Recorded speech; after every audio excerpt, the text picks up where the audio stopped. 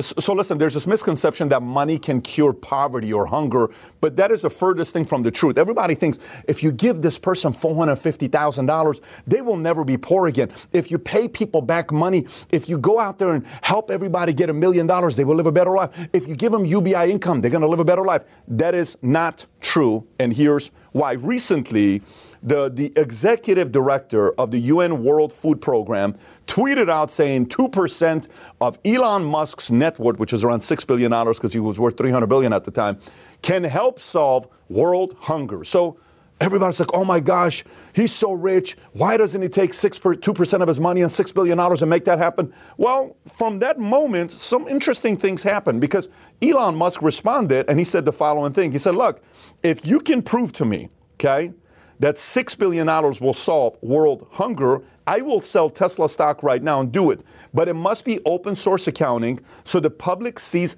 precisely how the money is being spent. Then, while this whole conversation is taking place, another person gets involved. A man named Dr. Eli David says 2% of Elon Musk is $6 billion. In 2020, UN World Food Program, which is WFP, raised $8.4 billion. How come it didn't solve world hunger? So eventually this executive director from UN responds and says, well, I wasn't really talking about world hunger. We were really talking about geopolitics. So now they're spinning and changing again because they know if you give $6 billion open source accounting, there's no way you can do with $6 billion.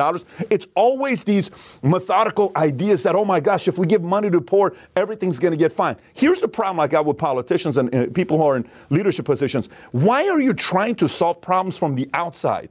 Like, you know, when somebody is out of shape and you need to lose 50 pounds, there's two options you got. You can go get your stomach stapled for $10,000. So your stomach gets smaller and you don't want to eat that much, right?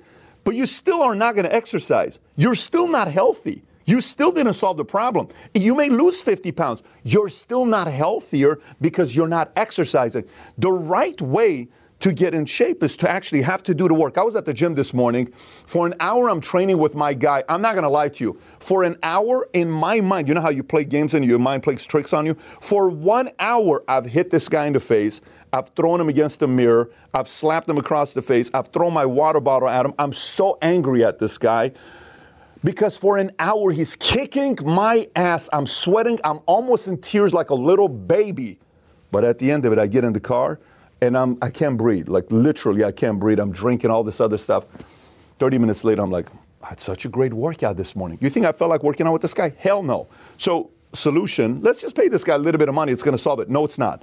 You have to work internally. So politicians, leaders, people at the top, I'm always confused. When is the last time you heard a senator, a congressman, a mayor, a president talk about teaching people the basics about how money works? When? Tell me whose campaign was ever about the next 4 years, we're going to make Americans be better savers by teaching them about how money works, by teaching them about making better investments, by recreating your identity, by getting you to read the right books. Internal. This money game is not hard, by the way. You're talking to a guy here who went from being a kid of a father who was a cashier at a 99-cent store in Inglewood and mother who was on welfare that ran out of money and went back to Iran, and I joined the army because it was my only way out.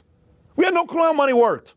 My parents never owned a stock, ever. We've never owned a 401k. We've never owned a life insurance policy. When I told my dad I sold life insurance, when I told my mom I sold life insurance, you know what their response was? Here's what their response was.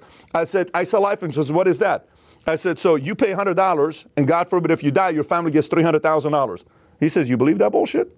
He says, you know that's, I said, no, that's life insurance. So you think someone's going to give your family $500,000 or $300,000 and you only pay them $100? I say, yeah, because most people live longer. So it's a mathematical formula. You're crazy.